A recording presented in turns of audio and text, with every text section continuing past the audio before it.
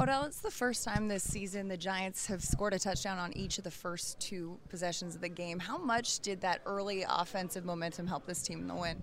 It started off with a big kick return, put us in great field position. Corey came in and did a phenomenal job getting us to the 40-yard line, 50-yard line, and starting to drive from there instead of, where we've started some of our drives inside our own 20.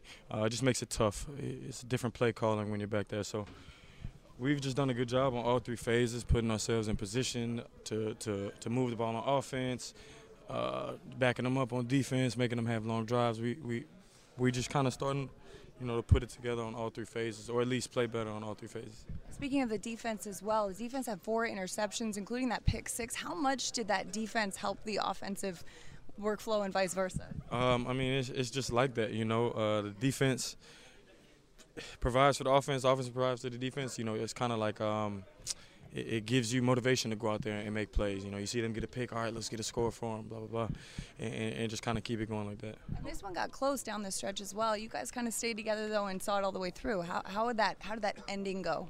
I think we've been in this position before, and we've came up on the short end multiple times. So that's the good thing about this team is we've been down to the wire. We know what it takes to pull these games out because we've been there on the opposite end.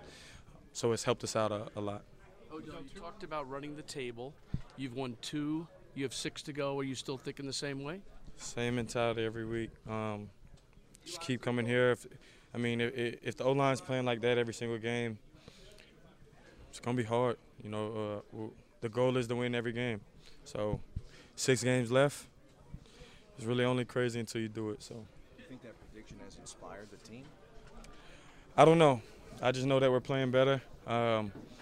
And I just love to see these guys in here after the game with smiles on their faces, and we just put it all together. So it's always a lot more fun when you win. 2 weeks in a row you had to close out the game either with a game-winning drive or running out the clock today as an offense.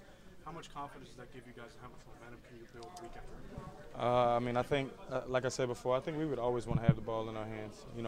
It's an uneasy feeling when you're on the sideline and you got to watch the outcome of the game. You want to be able to put it away or whatever the case may be. It's a hard thing to sit there and watch. So. What have you noticed about Eli the last 2 games? Just how he's playing. He's always going to be Eli Manning in my opinion. Offensive line is doing a good job at giving him some time, and he's striking them up. I don't know if he even had an incompletion today or whatever the case is, but we're just playing better as a team. Odell, what about the offense in general with all the components coming together? Do you see this a little more versatile, this offense right now, and everyone being a part of it? We're putting up more points, so we're doing something right. We're taking steps in the right direction. All we can do is continue to do that, and that's really all we can do. Odell, as unrelated to the game, I'm doing a story about classic sports films. Story 2 is coming out next week. What, in your mind, makes a classic sports film?